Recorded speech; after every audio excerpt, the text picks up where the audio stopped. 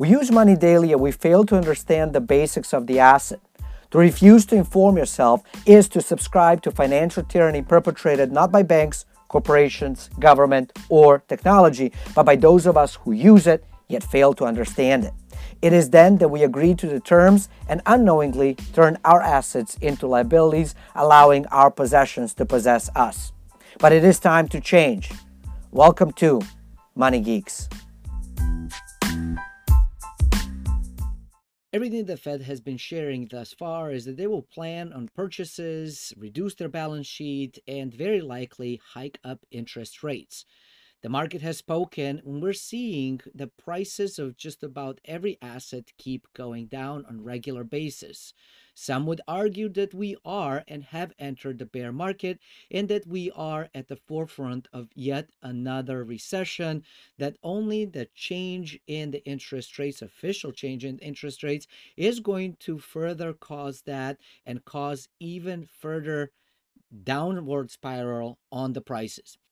In today's episode, we're going to focus on the impact on real estate and what the Fed increasing rates is going to do to mortgages, home affordability, the prices of homes, and so on. Let's get started to take a look at what the Fed is actually showcasing. In the fourth quarter of 2021, we are actually seeing a bit of starting to dip in the prices, median sale prices of household in the U.S. We can also see that the 30-year mortgage rates have been steadily going up over the last few months. And you can see that we are now anywhere between, depends kind of where you look at it. So on this one piece by Zillow, I am seeing that we're about 3.4 or so. On some of the other sites, I have seen where the mortgage rates are actually over 4%. One of the things that this means is that the affordability of the property is going to start going down. Now, that is going to affect the prices, and we can expect that the prices are starting to go down. We've actually seen them start to go down. That was potentially seasonal, but now we're getting a second wave of that, which is the increase in cost affordability of the homes. To help us understand what impact this has, we're going to take a look at Zillow affordability calculator. And right now it's making some assumptions here. Say that your annual income is $70,000. Here's the monthly debts. The down payment is $20,000. And so it calculates all kinds of interesting pieces. But here's one of the pieces to keep in mind. In 2020 and into early 2021, we've seen that the interest rates, you could actually get a 30-year loan for about 2.5%. At 2.5%, with all of this, annual income $70,000, down payment $20,000, interest rate at 2.5, you can afford a house that costs $333,484. Now, if we increase this to 3.5, so we only increase it 1%, you can see that we've lost roughly $30,000 in purchasing power. Everything else stayed the same. That's the only thing that we changed. So we went from $333,000 and some change to $305,000 and some change. Now, if we change this further to 4.0, you can see that now we're below $300,000. Now, one of the things that when we look at the prices of properties, yes, we'll look at the prices, but at the end of the day, honestly, what ends up happening is that individuals are not so focused on the price, but yet we're focused on one very interesting, and that is how much is it going to cost me per month? So in an instance when we looked at $70,000 income, $20,000 down payment, and started to play around with the interest rates, the assumption is that we could afford $1,837 a month. But if we say that you can only afford, say, $1,500 a month, let's see what that brings us to. Clearly, I can only do 1546, but let's say 1546. At 4%, you can only afford a house that is below $250,000. At 3%, you can afford a house at close to $270,000. And at 2%, you could afford nearly $300,000 property. So an interest rate change from 2% to 4% means that you go from $300,000 down to $250,000. That's basically a change of $50,000 in a course of a few percent on the mortgage. So that's something to keep in mind. With that, I would expect to see that the price of homes are going to start coming down. And again, Fed from St. Louis is showing that in their chart that we have been steadily climbing up, and now we're starting to see that price the median price is starting to turn. And so with that being said, we can continue to expect to see that the properties are going to start coming down in prices. Now, this is actually very good for those that are potentially looking to buy it. However, the purchase or the cost to carry the debt to purchase that home is going to be even more challenging. So at the end of the day, the purchasers are not much better off, but we are going to see the prices start to come down. Now, one of the interesting things from Redfin that I have also found that I think would be kind of interesting for you to see is the median sale price for all home types is about $382,840, and it's up 15.1% year over year as of December 2021.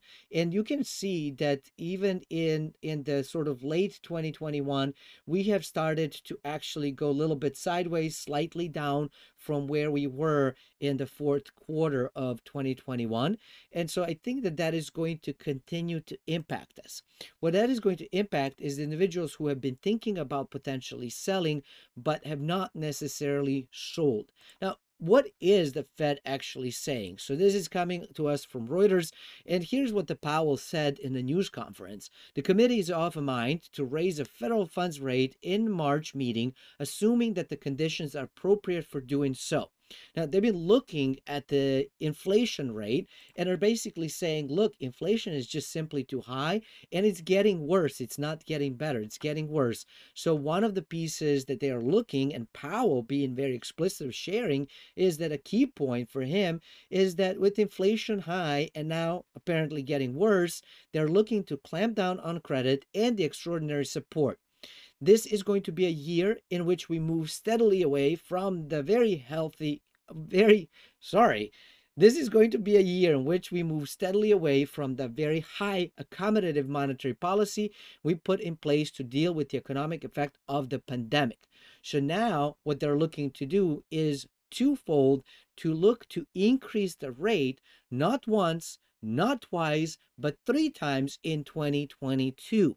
This is why everything has been selling off, and this is why we're seeing anything from NASDAQ stocks to Dow Jones Industrial to New York Stock Exchange stuff to crypto to actually even gold took some beating. So just about every asset price has started to go down, and you would think the dollar has started to pick up, but it didn't. Dollar index as well was actually kind of going down. Now, one of the things that they're looking is to continue to, hopefully, the hope is that they will increase the rates, and by that, they will curb down the inflation. However, what that will do, of course, many individuals hold their wealth in stocks through their retirement plans. Some, especially newer, younger generation, hold it in crypto. And then a lot of people hold a lot of their wealth in their properties. And so if they have purchased the property at the height of the market, meaning in 2021, then they're looking to potentially be upside down in 2022, not even a year into the property ownership.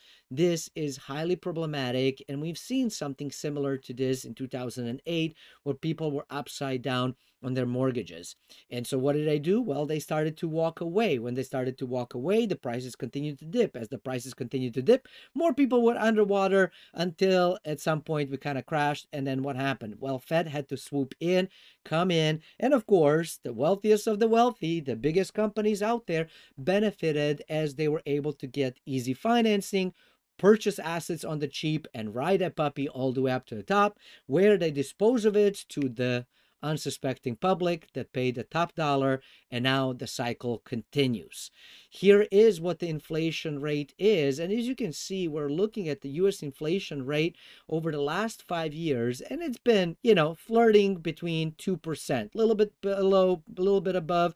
And then it started to kind of come down in 2019. That's when we started to see the repo market come in, and we started to see the purchase of that, and then the inflation rate started to come up towards the end of 2019.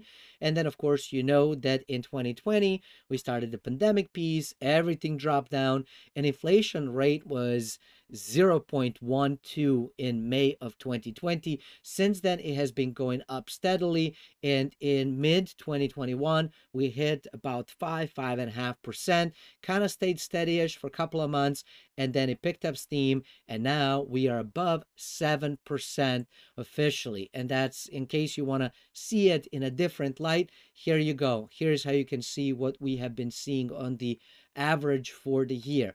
Now, on the alternative inflation, consumer inflation stats, we can see that the inflation rate that is being reported is about 7.4% plus minus. However, shadowstats.com is showcasing and saying, look, inflation is actually slightly above 15%.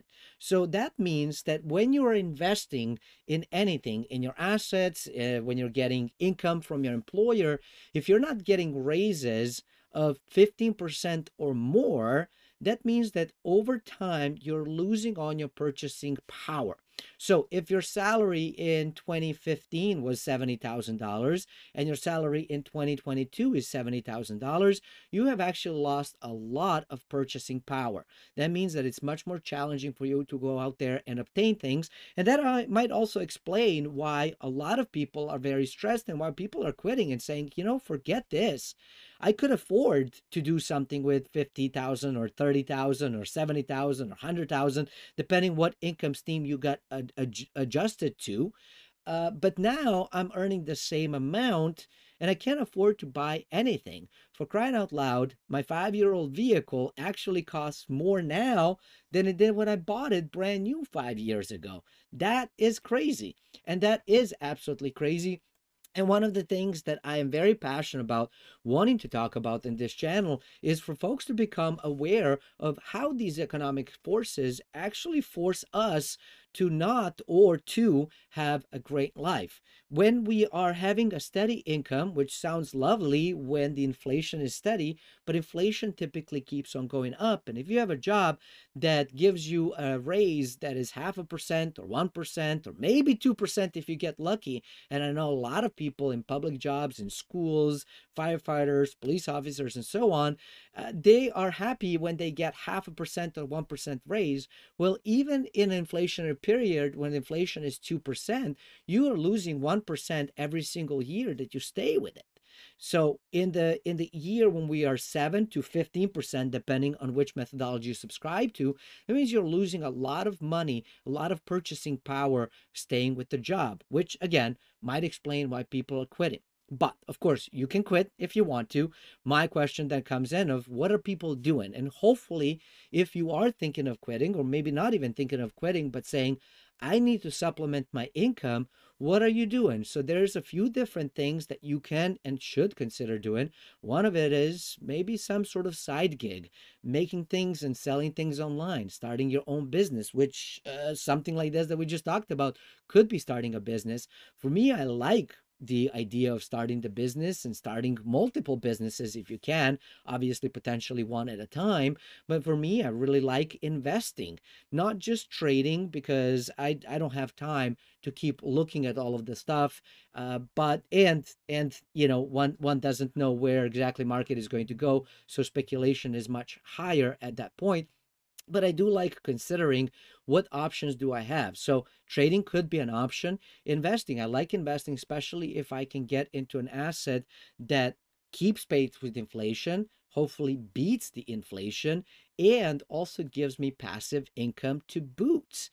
That is what I like about real estate. And so one of the things that I am doing and have been doing and will continue to do is, of course, invest in income producing real estate. Very different than just buying a primary residence. and also am teaching people about it. So one of the things that we're going to be doing in the upcoming weeks is to start looking at what are some of the options that you have, especially with these prices kind of going down, with the interest rates potentially going up. It's going to get a little bit more expensive to borrow, but there are some of the ways and tools that you can purchase properties at a deep discount. When I say deep discount, I mean not just on the market price of that average $388,000 that we just witnessed, but actually on the assessed value, the government assessed value, that is something that governments use for taxes, which in a healthy economy is typically lower, sometimes significantly lower than the market price. So imagine if the market price of a property is, say, $350,000, assessed value might be, say, $200,000, and you're able to purchase a property like that for, say, $50,000. You don't need a super high math to uncover and say, wait a minute, that's actually pretty cool. And I could probably make some good profit doing that. That is actually how I got started in real estate quite a few years ago, right after the last crash in real estate in 2008. And it's a strategy that really has helped me, and it works really well. Now, there are caveats within it. There are things you need to learn, so you can learn it either by yourself, but making a lot of errors and potentially losing some money, or learn from the folks that are actually doing or have been doing and are doing things that you are thinking of doing. And so that's one of those things that I want to be doing in this channel and share some of the resources with you. Now, if you are interested to learn how to do that right now and you don't have time to waste and you're like, I'm ready, I want to go, I want to be able to retire in my 30s or 40s or 20s even, hey, I'm okay with all of that. And you're looking for a way to start your own business through investing or whatever else you want to do, well, then join me on onedealaway.com. So there's a lot of different courses that exist there. And one of the most lucrative ones, options that actually exist within real estate, is what I teach in Real Estate on the Cheap Challenge course. It's a 1 month course that you can take at your own pace and be able to learn how to do all these different things. And it's actually pretty cool.